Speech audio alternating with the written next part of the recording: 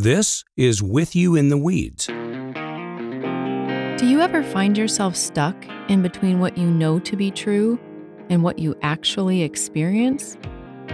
Or the difference between where you are and where you want to be? Well, if so, you're in the weeds. And like weeds, those tough places keep coming back. I'm Lynn Rausch. And I'm John Tennant. As counselors, Lynn and I deal with those weeds all the time. Together, we designed this podcast because we want to be with you in those weeds, kind of like God desires to be with us. Now, that idea will change everything. So we hope you'll listen in and let us be with you in the weeds. Let's get started. We're so glad that you're with us today. Our With You in the Weeds team is doing a series called Beliefs That Keep You Stuck. And I love that we're doing this because it's really meeting people in the weeds of their false beliefs. And I'm glad to be stuck with Shay and John today to look at a better belief that will help get you unstuck. But you know what? If you're a listener and you have not yet found us on Instagram or Facebook, would you please go and find us and follow us? We put out great reels, great posts, funny videos. I mean, we are really putting ourselves out there. So Find us on social media and follow us and say hello. But you know the other thing? We have listeners in Paraguay. That's right. United Kingdom, Australia. And I have a friend that I grew up with who's a United States congressman. Word has it Vladimir Putin is listening. Is that right? To With You in the Weeds. You know. I heard when he left Moscow, was driven out of Moscow, he was still listening to With You in the Weeds. Well, he needed comfort. He needed direction. Absolutely. Right. So in the last episode, we looked at the belief that shoulds are good and how they show up in many areas of our lives, including our jobs, our marriages, our parenting, our relationship with God. And it affects all kinds of aspects of our lives. Yeah, I'll should all over myself after this podcast today. I'll think, I should have said this, I should have said that. Why did I say it this way? That voice is going to be going off in my head. I'll be comparing myself to the both of you. Right. Or what if people really don't understand what we're saying? Thoughts like these. So I'm learning on this podcast along with everyone else. Yeah. So we all need the message from today's episode because what we want to explore is a better belief. And that better belief is that shoulds actually hurt us more than they help. And they're not really that great for us. Right. And that's counterintuitive. We have typically grown up believing that the more I criticize myself, put burdens and expectations on myself and others, the more I harshly judge myself, then I will perform better. I'll be a better Christian. God will love me more. I can get other people to do things my way to make me feel better about myself. And we find out that we end up feeling frustrated, resentful, and honestly, constantly like we're failing to live up to the expectations in our lives, the expectations of others, and it really weighs us down. And John, I just want to know, why do we do this? Why do we should all over ourselves? Yeah, you said it well. I have a lot of clients that will object to grace on the basis of if I'm too kind to myself, like I'll really goof up and I won't stay in line. Mm-hmm. This is a very ensnaring belief that hurts people. So you asked the question, why? I'm going to give you three basic reasons that I think this gets so rooted in us. First is human condition, our inherent human nature. Even if you're not a person of faith, you live under judgment.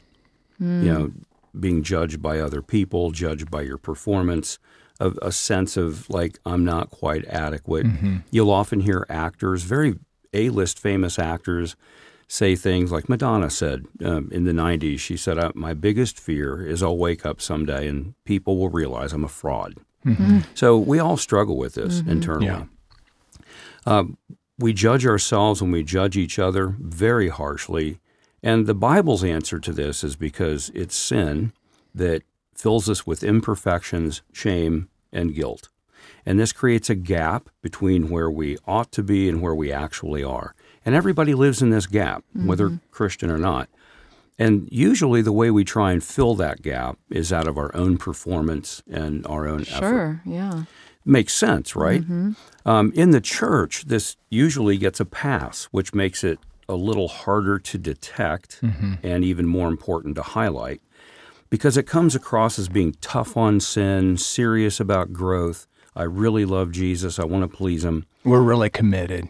Yes. Yeah. But it's really quite the opposite, because when we judge ourselves and we act out of performance, trying to measure up and please God and fill that gap, we're actually hiding from the real truth of what goes on with us and what we're actually experiencing, because it discourages us from being free to bring our brokenness to God for his Spirit to heal us. And we're trying to climb up out of our own holes by our own moral efforts.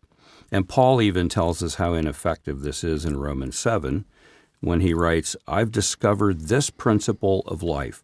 When I want to do what's right, I inevitably do what's wrong. So it really doesn't work. The other way to fill the gap is to ask Jesus to fill it for us. The remedy is Jesus. And Shay, I'm not going to steal your thunder. You're going to get into this in a second in Romans 8. Even though it wasn't God's design for us to live in a state of imperfection, it is our current reality. And God understands this, and he sent Jesus to fill that gap so we don't have to earn our worth. So learn to accept the reality, live in it, forgive yourself when you fail, be kind to yourself. Romans 2, it's the kindness of God that leads to repentance. This is the other way to fill that gap instead of self-performance and never measuring up. You know, Henry Cloud, we like him.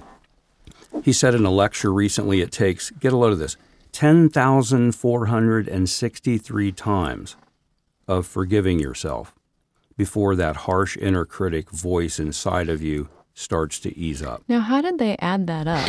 I want to know. Well, like a thought tracker? I don't. AI? What's going on? I don't know, but I will say this. He is a PhD, and he said in the lecture, he said, I'm drawing this from research, but he didn't cite the research. But I trust him. So let's just go with this. Sure. It takes a lot of times over and over and over again for you to forgive yourself before that harsh For not measuring up to the shoulds. Yes, exactly. And real change starts to take place when we move away from this core belief that we're bad and we enter the room of grace that says God accepts us and delights in us even when we fail. Wow. And that's the good news of the gospel. It is because we fail that God turns his attention toward us as a compassionate, loving Father. I was just meditating on this out of Hosea recently, that even though we continue to sin, God turns toward us with grace because he loves us as a father.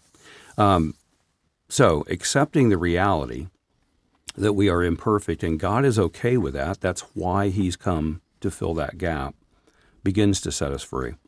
Therapists replicate this in session by creating a safe place for people to talk about things they would never tell anyone. And they're never going to become free unless they start becoming honest. And I'll have clients, and Lynn, you do too, and Shay, you meet with people that experience this. They'll often say, gosh, now that I've met with you, I feel better. And it's because they're known. It's because they're accepted and welcomed. And that's an experiential learning experience in a session. And that is what it's like times 20 billion to be in the presence of God. So the first reason we're hard on ourselves is because we live in this state of imperfection. The second reason that we stay stuck here is because voices inside of our heads. Very quickly, we all grow up around key people who teach us how to treat ourselves, think about ourselves, and how to treat other people. And those voices become recorded in our neural networks in our brains. So easy thing to start doing when your harsh should voice or inner critic starts condemning you and telling you you're bad or you failed, take some time to spell out the sentences you're rehearsing in your head and put a name to the voice. Like, who does that sound like? Because until that voice gets named, it becomes very general, and you think the whole world sees you that way. Shay, do you have my voice in your head? Yeah. All the time, especially when it comes to recycling. Like, which bag should I put this plastic bottle into? But, you have to, so what I think what you're saying here, though, John, is this voice isn't that the Holy Spirit saying, you know what, you're gossiping about someone right now, and you should stop. It's not that voice, it's other voices, right? I would say that's a very good point. That's the difference between conviction versus condemnation. Conviction is when the Holy Spirit shows you reality. And it usually goes like this. John Tennant, yesterday afternoon, when your wife asked you, you lied to her. And it's a very clear picture of, man, I really have hurt somebody. And it's clearly broken some sort of moral command of God. Yeah, or Correct. not loving somebody, hurting somebody. Right. Condemnation is very different. Condemnation is, you're a screw up. You're such a loser. Like self-annihilation. You're such an idiot. Yeah. My mom, I love her. And she was the product of her parents. I remember two things she used to say to me. One of them was, what if I did something that bothered her, what have I ever done to deserve this? And the other, they're really kind of funny.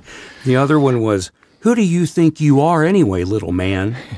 And I have internalized this stuff, and it's become a core belief, and it basically kind of ends up this amalgam of, I ruin things. Yeah. I'm a problem. Doesn't everybody pretty much have their mom's voice pop up in their head Absolutely. several times a day? Like, our parents have such a strong impression on us when we're growing up. So mom's voice, dad's voice are probably the loudest voices in our heads. Mine was, my mom would say, Jesus knows. Jesus knows what you're doing and how you're treating me. If she didn't agree with something that I was doing and in our relationship, and she would always say, Jesus knows. I remember It's kind of that. wax you with, like, Jesus. Yeah. Well, this is the voice of shame, Yeah. this inner harsh critic that gets passed along from one generation to the next.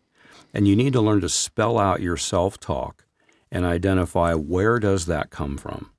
So we tend to believe shoulds are good, and we're hard on ourselves because it's our inherent human condition. There's a fault line in the heart, and we're all flawed. And the voices inside of our heads growing up. And then the third reason is we just have a defective view of the God of the Bible. We make up our view of God from our own experience and our own imagination because we've never seen him. We've never sat down and had coffee with him or talked to him. So how do we think about him? Where do our thoughts come from? And we automatically transfer experiences with authority figures and our own distrust and suspicion from our hearts. We transfer that onto who we think God is. And the gods we make up are much harder on us than the true and living God who says, come closer.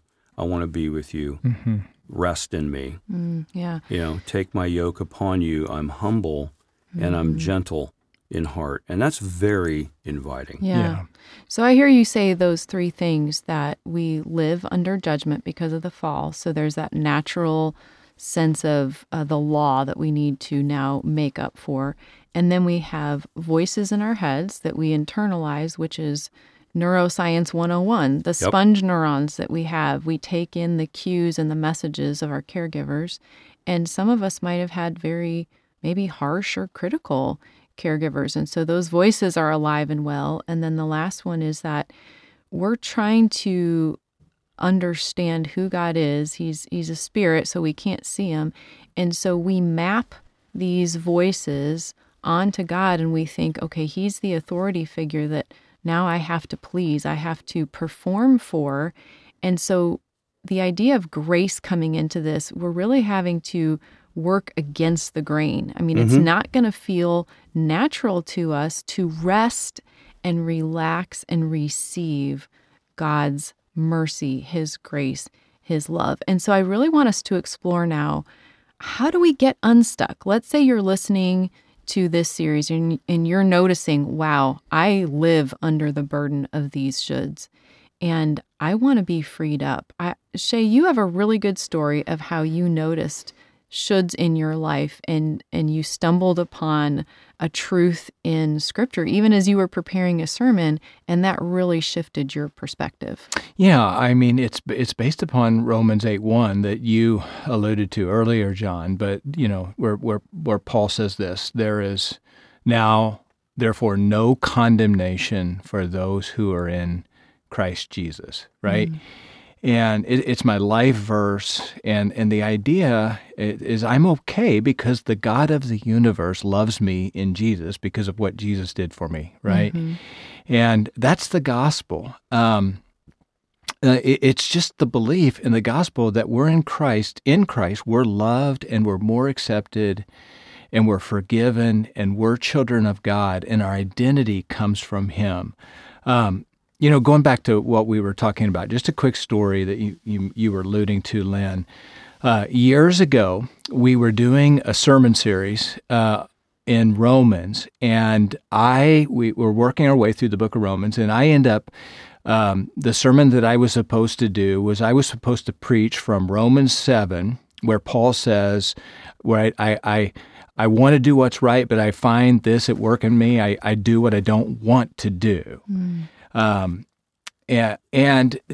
then I was supposed to preach on that, which I think is the normal Christian life, right? I don't want to do these things, but I still see sin at work in my life. And I was supposed then to connect that with Romans chapter 8, verse 1, where he says there's no condemnation for those who are in Christ Jesus. And so I work all week on this sermon, trying to figure it out.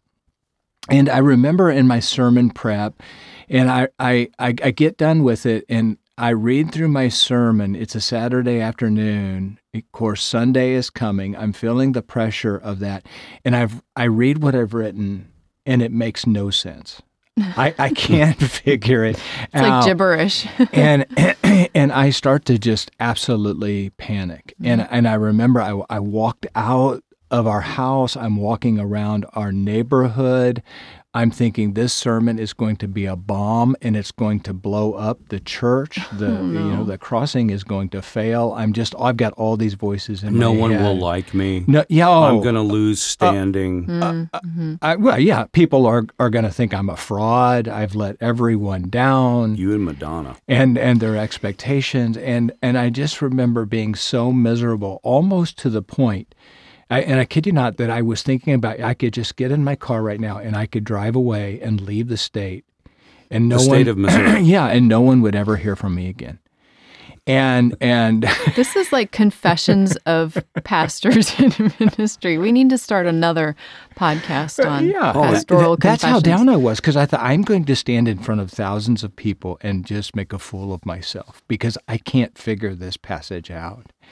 And the actual passage that I was preaching on, Romans 7 and Romans 8, is the answer to what I was struggling with. So it's Paul's dilemma, right? In Romans 7, that in the midst of his knowing his shoulds, I should be doing this. I should be writing a really great sermon. Right. He goes back. But my sermon really is not that great. That's not what I want to do. I'm failing. Right? I'm not living up. I still see this at work in my life. He goes back to the gospel in Romans 8:1 that says there's now no condemnation for those who are in Christ Jesus.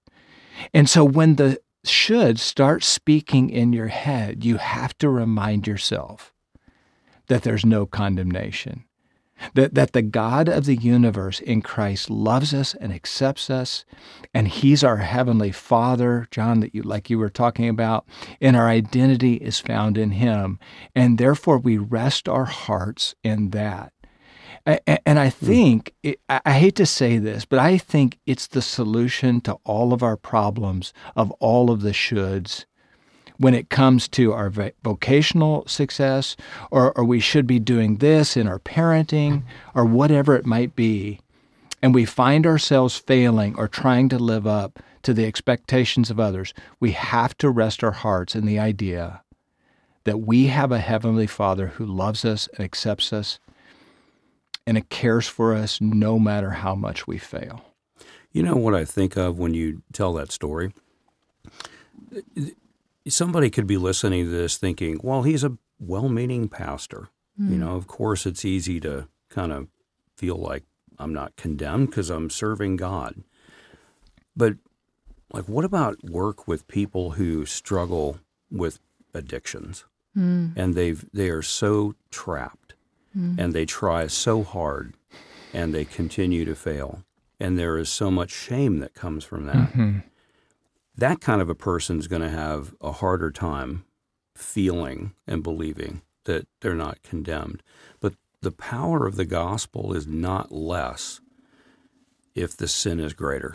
I love that. Exactly It right. is the same power of the gospel. And if that is not true, we need to pack up Yeah. and Yeah. and go to another country and do something that is a little higher paying, I guess. I don't know what I'm trying to say, but it's just that is the hope of the gospel, and that's the Father that's presented in the gospel. Yeah, that just resting our hearts, and we'll never do it perfectly this side of heaven, right? But resting our hearts in our Father, Heavenly Father's love and acceptance of us, that frees us, right? It frees us up to obey God. It frees us up to, right, work hard in our jobs and be successful, but then we leave that success, if it comes, to God. It's in His hands. It frees us up to parent as best we can, but ultimately our kids are in God's hands. And the more I think we can live out of just, it's almost like I have to say to myself is, Lord, help me in my unbelief, where I fall back into my stuck patterns when I forget the gospel and when I don't believe the gospel. Now, let me just say this. The idea that we're free in Christ, there's no condemnation, does that free us up to just go live sinful lives? I think we really need to make this clear. Can we just do whatever we want to do because it's all God's grace, right? Well, of course not. Well, you can. You can, but you're going to be miserable, Yeah. right? You're going to be miserable. And the Bible speaks to this. But the more we believe the gospel, it frees us from our shoulds to where we try to live up to other people's expectations. It frees us to love God and love our neighbors, the two greatest commandments, because we know we're loved by the one who matters the most, and we can never lose that love. Yeah, so you're not measured by trying to fill that gap of your imperfections. Yeah. You're not measured by your failures or your successes. You're loved Because of Jesus's. because of Jesus. Yeah. So God is mad about you when you sin, like madly in love with you when Yeah. you sin. He's madly in love with you when you succeed because He loves you, and He's decided to do that, and you can't do anything about it. And once that sinks in, it gives you such a sense of freedom. And it's not that we don't do things. It's not that there are not things we should do. Like, I should pay my bills. I should show up tonight and love my wife, right? But my worth is not based in that. My acceptance with God is not based in that.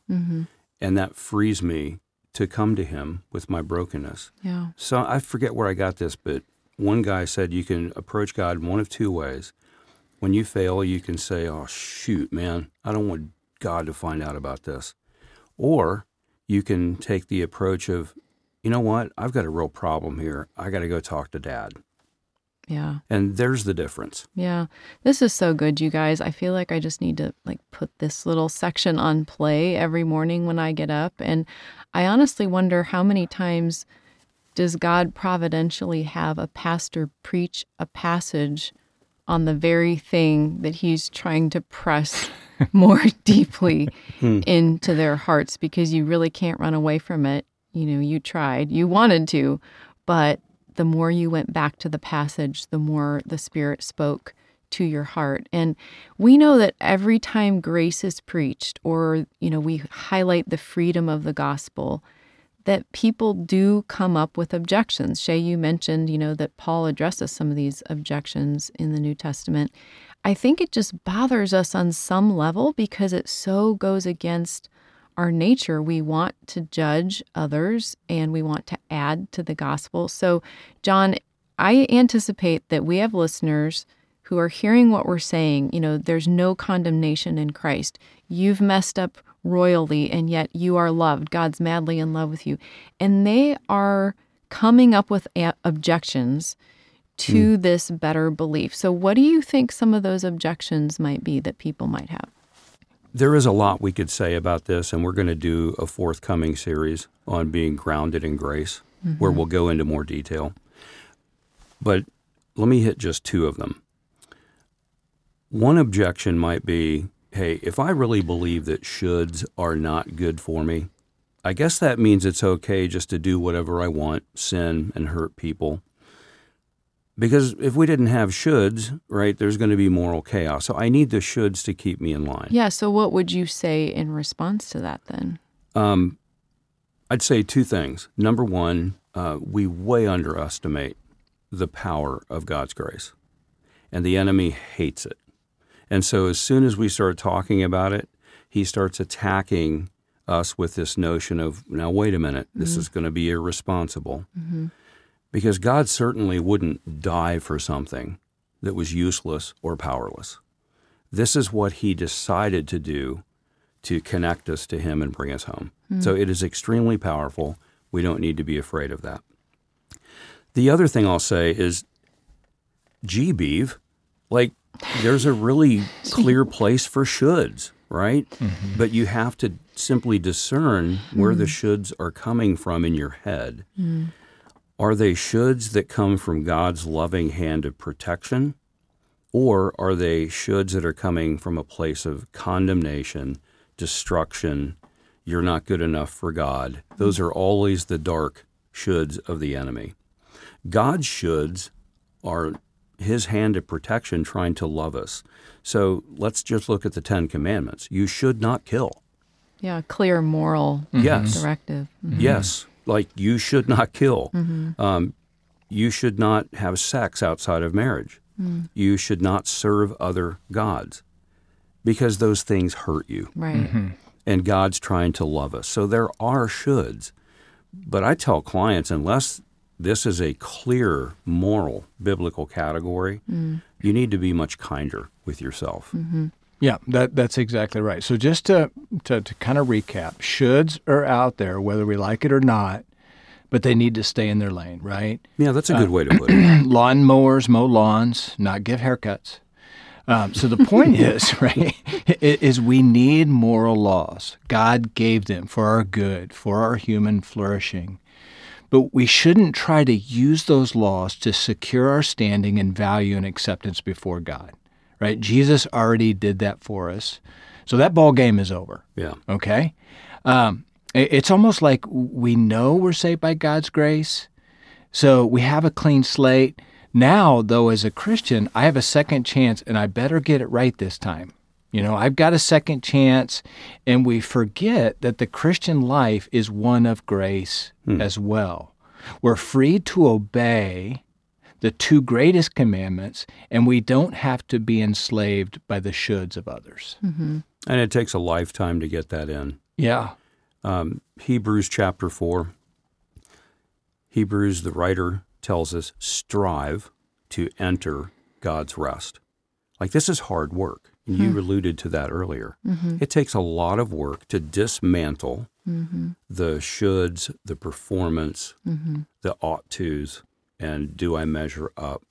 It takes a lot of work to dismantle that and learn to receive God's love. So what might another objection be? Okay, here's another one. I'll go quickly with this. If we believe shoulds are not good for us, what about discipline? We need discipline, right? Hebrews 12 even says the Lord disciplines those he loves. It is for discipline that you endure. God deals with you as sons. For what son is there whom his father does not discipline? So a person might come in and say, well, you're telling me like to be kind to myself and go easy on myself and accept God's love. And it's all like really just wonderful here. But what about like discipline? The problem with this passage in Hebrews 12 on discipline is that it's often used as the weapon of choice in the hands of legalistic manipulators. They, and I even do this on occasion, kind of give the gift of grace with one hand and take it away with another. In other words, God loves us without condition, yes, but if you don't respond appropriately to his love, he'll take you out to the woodshed and you're not going to walk for a week. Now, think about this. If there were a correlation between our obedience and God's discipline, we would have been destroyed a long time ago. Yeah. That's a good point. And if you follow this line of thinking, it makes God a very poor teacher because he's been disciplining me and I still sin and I'm still disobedient. So his discipline and his teaching has really not changed me a whole lot right now. Some, but not everything has been changed. So is there something wrong with God's discipline? This just falls apart when you start pushing it. Of course, discipline has a place. But when you think of God as a father who disciplines you, you have to remember the father that Jesus revealed. Gentle, humble, compassionate, forgiving. A father who gives good gifts to his kids. And if you don't have this father in mind when you think about discipline, then discipline becomes a back door to guilt, shame, and this thinking that I need it to keep me in line. So, yeah, discipline has a place, but it's coming from a God who loves us so much. I mean, I could go on with this, but Tim Keller used to say something. Yeah, I think our whole discussion, on this podcast today, it reminds me, maybe in some ways to just sum this up, but Tim Keller used to say we have to stay on the horse of the gospel, right? Or in the saddle of the gospel. I'm sure he says it a lot better than I do. But he used to say, it's easy to fall off on one side of the horse or the other. We can fall off on one side and slip into legalism, thinking that our performance is why God loves me. Or conversely, we fall off onto the other side of license, thinking, since we're saved by God's grace, we can do whatever we want to do, right? And so in our lives, I found this in my own life, we kind of vacillate between those two. But the key is to stay in the middle of the saddle, right on the horse of the gospel. That's an old illustration that Martin Luther used during the Reformation. So you think Keller got it from Luther? Yeah, I do. We're all getting it from someone, right? I mean, there's no new thought under the sun. Exactly. Yeah. But it reminds me of another thing that I studied in church history. Luther taught grace, and people objected to it so strongly. And in one of the debates, he was asked by a thinker, so Martin Luther, let me see if I get this right. You're telling me that because God died for me and gives me his grace, I can do whatever I want. And Luther looked at him and he said, exactly. You can do whatever you want. Now, what is it that you want to do? And that gets to the heart of the matter. Yeah. What It's your not- core desire and motivation is. Exactly. And that's what God is after, our hearts. Yeah. I love that we're talking about the gospel because this is really where this whole discussion needs to go. And one thing I've thought about just in my own growth journey is that, and John, you mentioned this over the course of a lifetime, I think there are parts of our soul, even though you've maybe been a believer for a while, that still need to hear the gospel. Oh, absolutely. Like there are parts of our soul that have been wounded by sin, feel shame, feel trapped, feel like I still don't measure up. And it's almost like, yes, we hear it, we take it in explicitly, but pushing it down into those parts of our soul takes the rest of our lives. And that's what God is using the Spirit to remind us, to bring us back to this place of we are loved, we are safe, we are accepted, we are no longer under God's judgment. And I think that this is just a journey, and I hope our listeners are feeling brought along on this journey today as we talk about why shoulds actually hurt more than help. But when we come back, we're going to give some practical application and takeaways that you can work on. We'll be right back in a jiffy, but we want to take a quick pause to say thank you. Thank you so much for listening in. If you like what you're hearing, think about texting this episode to a friend. And find us on Instagram at With You in the Weeds. Okay, so we've said a whole lot, and we're going to go to some final takeaways. Lynn, you take the first one. Yeah, it's just something I've been reflecting on, and that is just what is the goal of the Christian life? Because if the goal of the Christian life is to please God, then yes, we are going to live under a mountain of shoulds. And then when we fail at those shoulds, we're going to feel guilty, ashamed, despondent, insecure, depressed. But when we come to understand that the goal of the Christian life is actually to trust God, then we can live with our limitations, our imperfections, and acknowledge how we can't live up to the shoulds. And then we can throw ourselves onto the mercy of God. But here's the important thing to note, is that when we trust God, when we fully depend on Him, we are pleasing Him. But our motivation is different. It's coming from a different place. We will end up pleasing God as we learn to trust Him, but that takes humility. So everyone is going to be faced with a decision, to whom am I going to trust myself? All parts of myself. Who am I going to depend on? And when we come in humility, when we acknowledge our need for someone or something outside of ourselves, as we trust God, He gives us this grace back in return. And I would just say that that's the grace that empowers us to walk in obedience. But that mental shift right there, instead of striving to please God, no, I'm learning to trust God. I'm leaning in to that humility, into that dependence. I think that could free a lot of people up. Mm-hmm. I think you're right. Shay, take the second takeaway. Yeah, the second one is we just have to pray that God give us wisdom and discernment when you see the shoulds controlling your life. What is it? Is it the Holy Spirit convicting you of some sort of sin in your life, or are you internalizing shoulds from other people, or are you hearing shoulds in your brain that's not from the Holy Spirit, but it's just simply it's the devil, it's your own idols controlling you. I should be doing this, I should be doing that. I think you have to pray to God to give you wisdom to discern what are the shoulds that I should be doing because they come from Scripture and the Holy Spirit versus shoulds that other people have placed on myself or I'm placing on myself where I'm feeling the burden. That's really good. Yeah.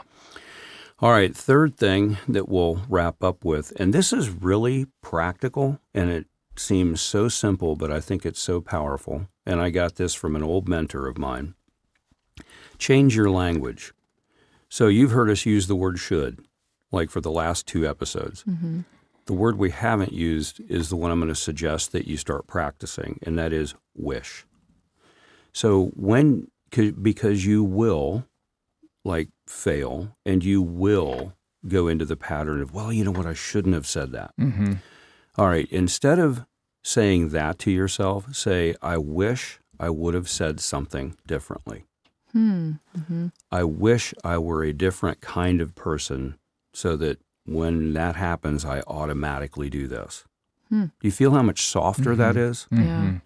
And then it can take a posture of, if I wish I would have said something differently, or I wish I could have a do-over, or I wish I were a different kind of person, that's almost like a prayer.